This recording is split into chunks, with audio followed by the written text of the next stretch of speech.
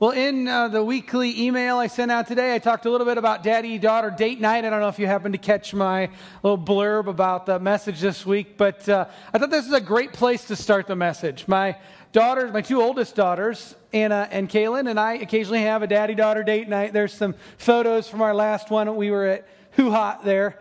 And, I think all three of my girls are adorable. And my oldest two here, Anna and Kaylin, I think they are so beautiful. I just look at my girls and I think, they're all their mother because none of that could have come from me. And I just think they are so beautiful. But there is something about daddy-daughter date night. There's something about their faces, there's something about this glow and when they have time with their daddy that I think makes them, it just brings out their natural beauty. They just shine with it. There's a silliness, there's a laughter. We have a phenomenal time on daddy-daughter date night. I think that time is a special time for us because as a dad, as I pour into my daughters, I have a part in making them beautiful. And I love that. I take that role as a dad pretty seriously. It's a similar thing with my wife, I think my wife is drop dead gorgeous. She's amazing.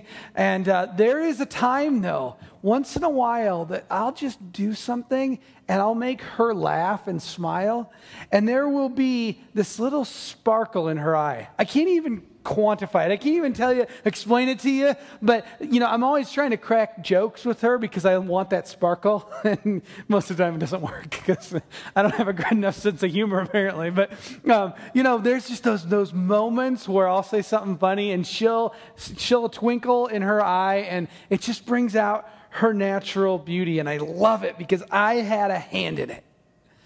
Today is about the beauty of the gospel, and I want you to know that the way you live brings out the beauty of the gospel. The way you live, the way I live, the way we live brings out the beauty of the gospel. So we're in this series, In a Godless World, and we're talking about how to live as the church in a godless world. Paul sent one of his right-hand men to Titus. He sent him to the island of Crete where there was a church, and there were churches in the various cities on the island of Crete, and Paul sent Titus there to straighten out a mess. It was a doctrinal, practical mess. Now, the Cretans, as we looked at last week, were one of their own prophets said, and we've talked about this the last couple of weeks, that the Cretans were vile, immoral people. And the church on Crete was being influenced by these Jewish Christians who were saying, you first must become a Jew and then you can trust Jesus. And last week we talked about the gospel plus, and then the importance of staying true to the mission and the focus of the gospel. Let's not add to it. Let's stay on track. Today I want you to know, and all that came out of because of the sufficiency of Christ. And today I want you to know, because Christ is sufficient, the way we live shows the beauty of the gospel to the world. The way you live brings out the beauty of the gospel. Well, what is the gospel? What is the gospel? Well, the word gospel literally means, and you know this, good news. It's the good news. It's Jesus being God in human form, restoring relationships, reversing death, rewriting our story to glorify God and His story. The gospel is the fact that we are sinners and completely unable to earn God's favor. In the Eastern world, where they have a heavy emphasis on shame. We can talk about it in terms of shame. They've brought shame to themselves. And Jesus is about reversing that shame. He's about reversing guilt. He's about reversing sin. We're unable to reconcile ourselves to God, and so He rewrites our story in a way that makes His glory shine. So Jesus died as a substitute in our place.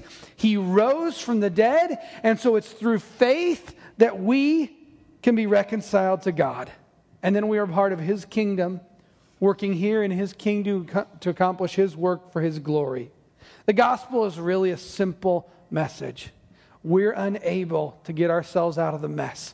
And so God became one of us to do it for us in our place. The gospel is really a simple message. And when we understand the depth of our own helplessness, we begin to grasp our need for the gospel. When we understand the depth of our own helplessness, that's when we grasp our need for the gospel. Because the gospel is the most beautiful message in the history of the world. The gospel is beautiful. The gospel is beautiful. It's more beautiful than a priceless painting. It's more beautiful than a beauty queen than Miss America. It's more picturesque than a sunset across an ocean of water. It's more perfect and beautiful than a splashless dive in the Olympics. I watched that last night. A couple splashless dives. It's more beautiful than a perfectly pitched baseball game. It's more beautiful than a woman's tears when her boyfriend puts a ring on her finger. It's more beautiful than the birth of a child. The gospel is more beautiful than the tears of joy that a parent sheds after being reunited with a lost child. The gospel is beautiful. It's beautiful. And the way we live brings out the beauty of the gospel. Many times the gospel is like a table, like an old table that has been worn and beat up and crayon drawn all over it. And we have a table like that in our living room. It's got hot glue stuck on it. But the table is beautiful. It's a beautiful piece of wood. When I was a kid, we used to go to my grandma's house. And a lot of weekends we'd go up there. She lived in a small town in Iowa, and she had this house probably sat on two acres, and it was an old house. And in the basement was a canning cellar. And so I used to love to go down there because it was the coolest place in the house in the summertime. And I'd go down there, and in the basement, my grandma canned. And she had this canning cellar and all these cans out there. And there was this one pantry in the canning cellar. It was, it had been around forever, and it had like 5 layers of paint on it, and they're probably lead paint. It's just, it was old, it was just beat up. And when we first got married, my mom was kind of going through her mom's stuff and cleaned this out, and she grabbed that pantry cabinet, and she had it refinished. And they took it and they put it in this chemical dip, and they peeled all the layers of paint, and they sanded it, and they stained it, and they put new glass in the front of this cabinet, and it is beautiful. That brought out the natural beauty in this piece. Today it's sitting in Olivia's room. My mom had it refinished, and the natural beauty shined. Friends, there have been enough people in this world who have tried to paint the gospel. They've tried to add layers to it. They've added toxic lead. They've made it gospel plus. And this world is sick of gospel plus. The world is sick of hypocrisy. The world is sick of a political gospel. The world is sick of a distorted gospel. The world's sick of the what's in it for me gospel. The world needs to hear and see the beauty, the natural beauty of the gospel. And friends, today you need to know that the way you live brings out the natural beauty of the gospel. And so this takes us to the text today. Because up to this point, Paul's directives are focused on false teachers. Now Paul shifts, and his focus is now on the church, those who claim to be followers of Jesus Christ. And he's going to tell them that the way they live brings out the beauty of the gospel to the world around them. So today's outline comes from three points in the text, and this is where I need you to follow along with me, okay?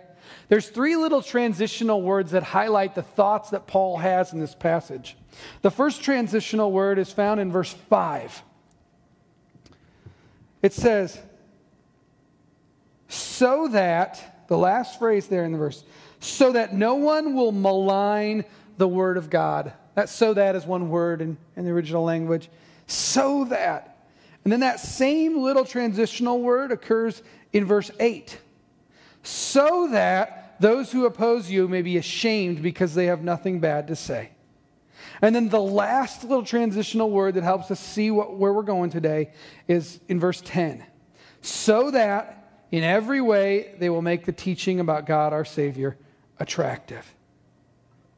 You know, it would be really easy to turn this message today into rules for living in the church. It'd be very easy to do that, you know? And Paul kind of sets out some of that stuff. And we could make it about rules for living in the church. But we must not forget the spirit of this passage.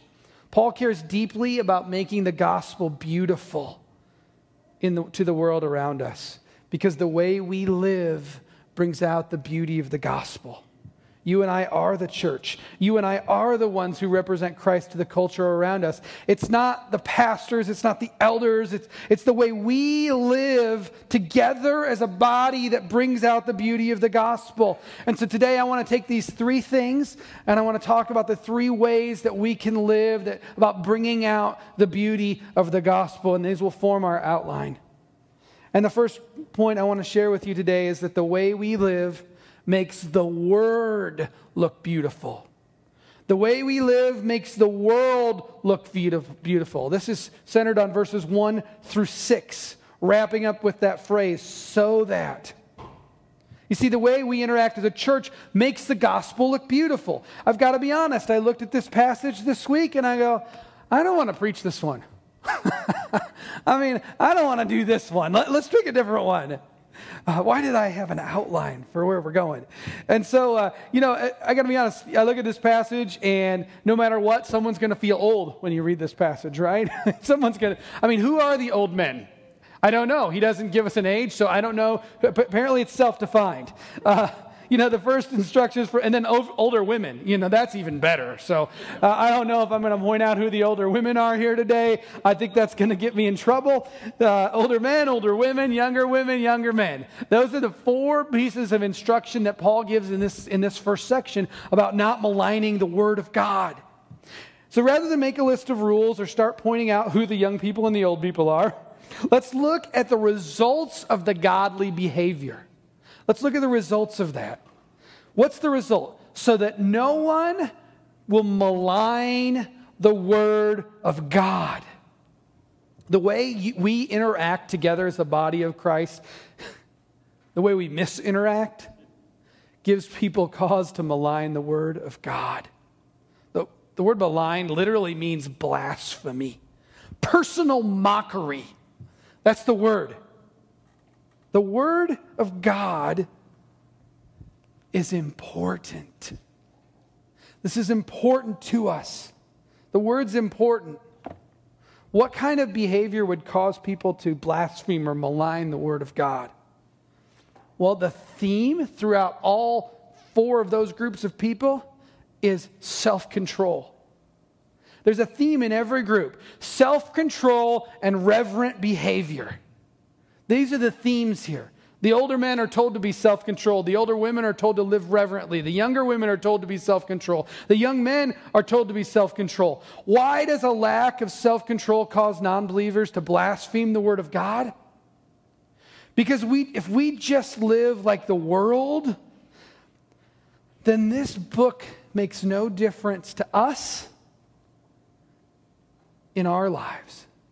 If we just live like everybody else in the world, people will look at us and go, well, you claim to be a follower of Christ, but what difference does this make? What difference does that word make? It makes no difference. You don't look any different than anybody else. In fact, I think you look worse. And so when we do this, when we just live like the world, when we don't prioritize the word of God, it gives them cause to say, it doesn't make any difference. You see, our world is selling us a message that is counter to the message of self-control. Our world is selling us a message of self-indulgence. Young people, do what makes you happy. That's what a credit card is for. Charge it up. Do whatever makes you feel good at the moment. And how about retired people, Like, hey, you've earned the right. You've worked for that many years. You've earned the right to do whatever you want now, to answer to nobody, to be happy. You do whatever you want. You deserve it. To some, works itself out in marriage too.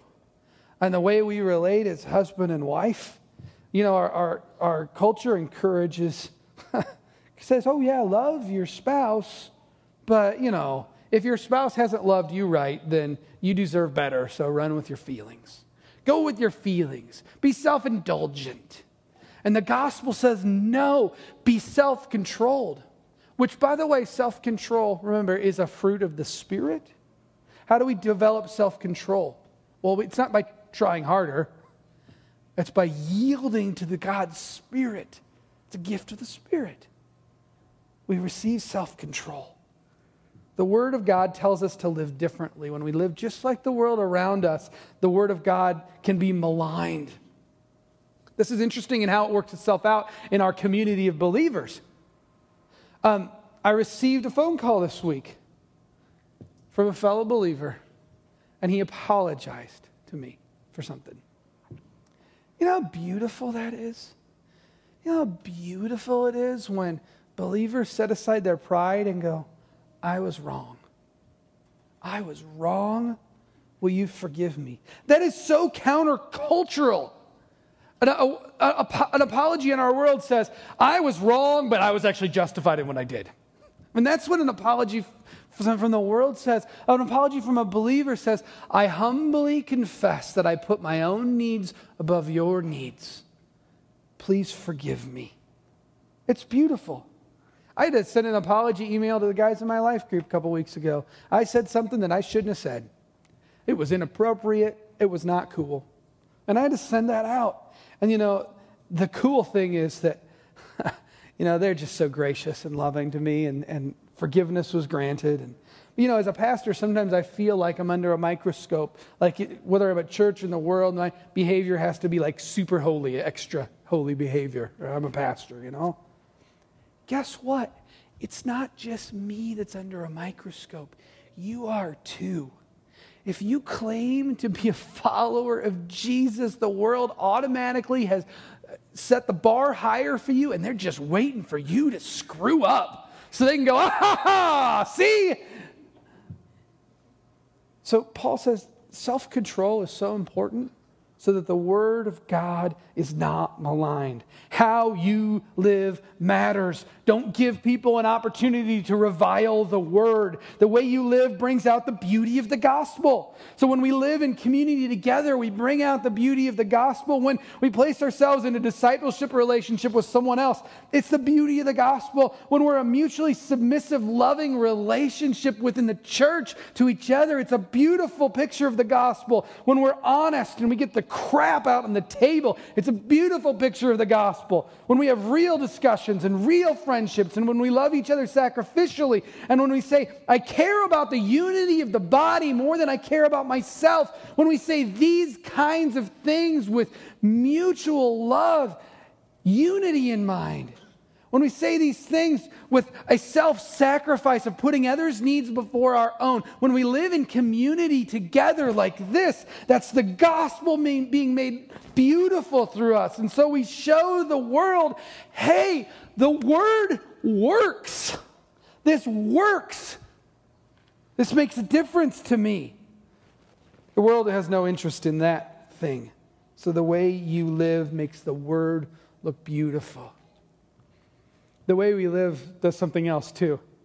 It makes the truth look beautiful. I'm going to skip over to verse 7 and 8. Not only does the way we live make the Word look beautiful, but it just makes the simple truth look beautiful. Paul turns his attention back to Titus now. So he's talked to the older men and the older women and the younger women and the younger men. And now he's going to turn his attention back to Titus, who he's sent to Crete to straighten out the mess on the island. And he turns and he says in verse 7 to 8, look what he says to Titus. He says, in everything, Titus, set them an example by doing what is good. In your teaching, show integrity, seriousness, soundness of speech that cannot be condemned, so that those who oppose you may be ashamed because they have nothing bad to say about us. As Paul's representative of the church on Crete, Titus' behavior is important. Do what is good. Don't be a hypocrite. Know the truth. He says, in your teaching, show seriousness. So first thing he says is, do what's good, right? He says, do what's good. Doing what is good in your teaching, show seriousness.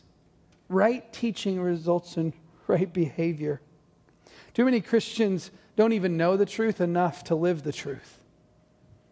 We're settled, with I'm just content going and letting Pastor Dave tell me, or, we're content with the gospel of me. This is about me. But the gospel is about God. I am the object of his affection by no reason of my own. That makes sense? It's beautiful. That's the truth. I didn't do anything to earn God's affection for me. It's because of who he is. And so we're part of his kingdom. So we should know what's true. And then we should act on it by doing what's good. You don't have to live a perfect life. This is not about like, hey, we're going to put everyone under a microscope now, and we're going to point out any behavior that we don't like. That's legalism. That's not what this is about. I'm just saying, don't make yourself an easy target. Don't make yourself, big talk and no action makes you an easy target. Know the truth and live it. The world loves to find fault in believers because we have to have a high code of ethics. They love to see this when we screw up. So, as an example, I was thinking about the Chick-fil-A mess this week, and I have no idea whether this girl was a believer or not. I don't know. But the guy came up with a drive-through, and he was recording this. I don't know if you saw this video, and his point was, I'm going to take a cup of water from Chick-fil-A because they're all haters, and I'm going to steal a cup of water from them. And so he went up to the drive-through, and he just started pestering this young lady she's probably making $7 an hour doing drive-throughs thing. And you know what I loved? She didn't argue with the guy. She just said, this is my position, there you go. Now, I have no idea if she's a believer, and that didn't really have anything, that wasn't about the gospel, but I just liked her response. It was just quiet. I think sometimes as people who live out the gospel, we need to live in a way where we know the truth and our behavior speaks for us. We're not afraid to speak the truth, and we know that there's a time for that, but our behavior, what is good, validates the truth we speak. We make the truth of Jesus look good. Faith in Action Sunday, what's coming up?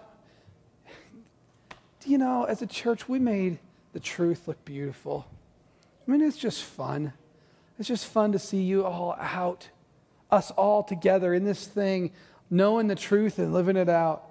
I was talking to Dom recently, and he was just talking about some of the cool things happening at Sugar Creek because, this community that wasn't there is kind of started to grow now.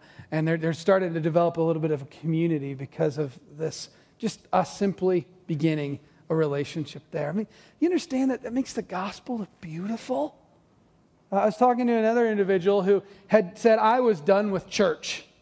I was tired of those Christians and I hadn't been to church for a while, and you're making me rethink my involvement in a church. Do you know that's beautiful? That's making the gospel, the truth, look beautiful. Doing what is good is the way we validate the teaching of the gospel. When people oppose us, our lives give them nothing bad to say about the gospel. It's easy to pick on the Ted Haggards of the world and those people who, are in high-profile pastorates and they screw up. And it's easy to sort of pick on them because their teaching and their action don't match. It's clear. What's tougher is to look into our own lives. Do what I say I believe, does it match my actions? If we don't take Jesus seriously, it shows. The gospel is joyous and celebratory. I like that he says in your teaching, show seriousness. The gospel, I like to joke and I like to have fun and I enjoy it when people laugh, even if it's at me. I still kind of like it. And so you're free to laugh at me. But what Paul is saying is that the gospel isn't flippant. It's not a downer, but it's not just flippant. It's joyous and serious. The way we live brings out the beauty of the truth. You make the word look beautiful. You and I make the truth look beautiful. And then our last so that. Our last so that is found in verse 10. So that in every way they'll make the teaching about our God and Savior attractive. And that brings us to the third thing. The way we live makes freedom look beautiful. The way we live makes the word look beautiful. It makes the truth look beautiful. And it makes freedom look beautiful. Look at verse 9 and 10. Here we go. 9 and 10. Teach slaves to be subject to their masters in everything, to try to please them, not to talk back to them, and not to steal from them, but to show that they can be fully trusted, so that, why should they live like that? So that in every way they will make the teaching about God, our Savior, attractive. When you first look at that, that might rub you the wrong way a little bit. Wait a minute. Why does Paul not call out slavery as something evil? I mean, why doesn't he call slavery for what it is? Something terrible. Why does he not do that? Why isn't he concerned about a slave's rights? Why doesn't he say to the slaves, hey, it's good the gospel teaches you that you're free, so rise up. Get your freedom. Let's start a revolution and change this great atrocity across the world. Why doesn't he tell slaves to do that? That might be troubling. But you have to understand that Paul has something bigger in mind here. There is something more than even slaves' rights. There's something more important than even something good as that. It's the gospel. We live in a world where freedom is one of the most significant values that Americans have. I have the freedom to do this. I have the freedom to do that. It might be the most important value in our culture. In Paul's days, he asked slaves to set aside their right to pursue their own freedom and justice in the face of this terrible justice. He says, there's something more important here than your freedom. And this, to us, is such a foreign concept because most of us have spent our lives trying to pursue independence and freedom. But again, Paul has in mind a setting aside of his own freedoms for the cause of Christ. He says to slaves, try to please them. Don't talk back to them.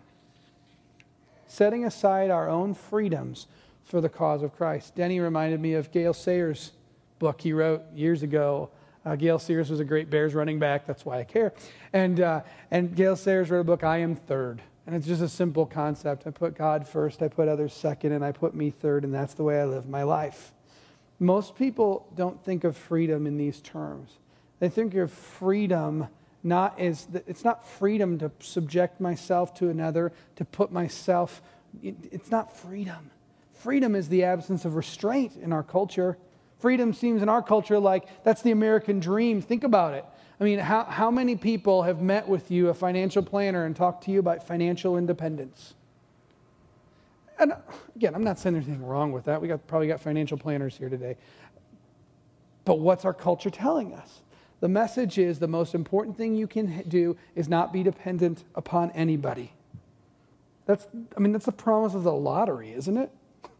That's why people buy lottery tickets, because I can get this money and then I'm free from worry and I'm free from concern and I'm free from a boss and I'm free from trouble and I'm free. Financial independence is the allure of money. Answer to no one. Be dependent to no one. I've talked with some people who I know who handle the money of some of the wealthiest individuals in central Iowa and across the country. And you know what the theme is? The theme is that those individuals, the wealthiest of the wealthy, are not free. They live in fear that they'll lose everything they've amassed. Not that I would live my life by Henry David Thoreau, but what he said seemed apt. Most men lead lives of quiet desperation and go to the grave with that song still in them. Real freedom is not absence of restraint or accountability. Real freedom is actually someone telling me what to do. And that person is Christ. Real freedom is submission to Christ. It's the value of the gospel above my own rights. Christ has set us free. Submit to Him. And of this, when we live this out in the church, we make the gospel look beautiful. We make freedom look beautiful because we show them the world what freedom really is. When we live this out in the way we relate to one another, Philippians 2 comes to mind. What does it say? Consider others more important than yourself. The gospel is embodied in the church. When we love each other, we sacrifice our freedoms for the benefit of others. When we live the gospel at work in others, we care about them more than ourselves. When we live this out in the church, we consider others more important than ourselves. Freedom is when we set aside our desires and bring out the beauty of the gospel. Think about this in Crete. As evil as their culture was, if they lived out this kind of life in Crete, they would stand out like a light on a hill. Self-control and mutual submission would keep the gospel from being maligned, but it would also make the church stand out. In a culture where the church is a supplement to life, the way we live and respond to each other says something different. The way you live brings out the beauty of the gospel. In a culture where self-indulgence rules the day, the way you live brings out the beauty of the gospel.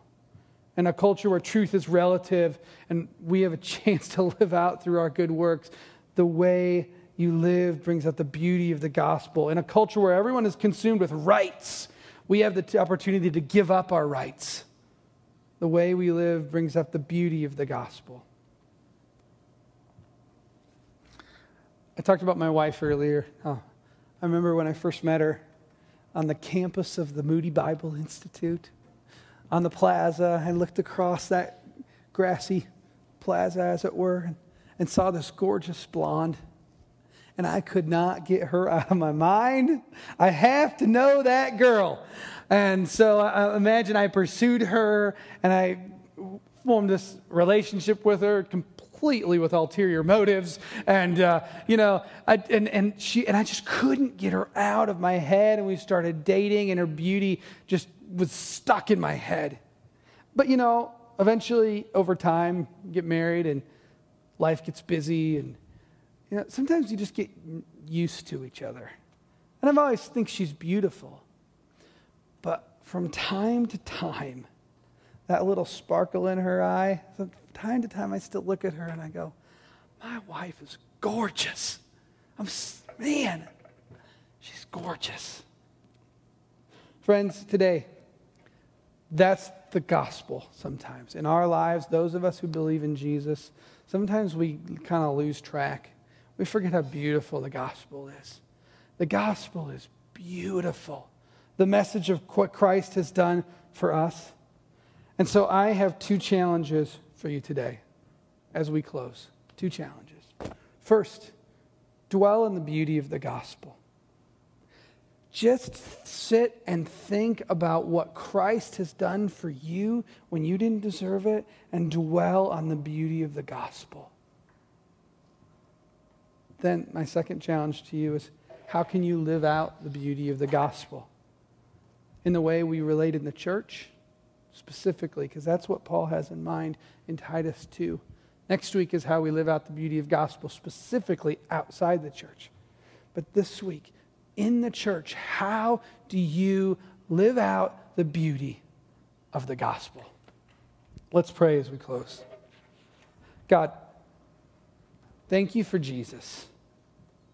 Thank you that in your almighty sovereignty, that you would look down and see in us something worth dying for.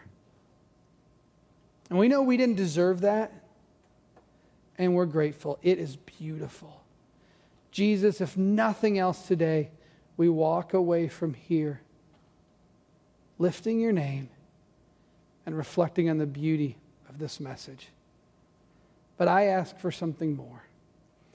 I pray that you would help us in this church to live out the beauty of the gospel as we relate to each other. Help us to live out the beauty of the gospel as we interact throughout the week in our life groups. Help us then to live out the beauty of the gospel as we interact with people who don't know you. Let us live this out. In Jesus' name, amen.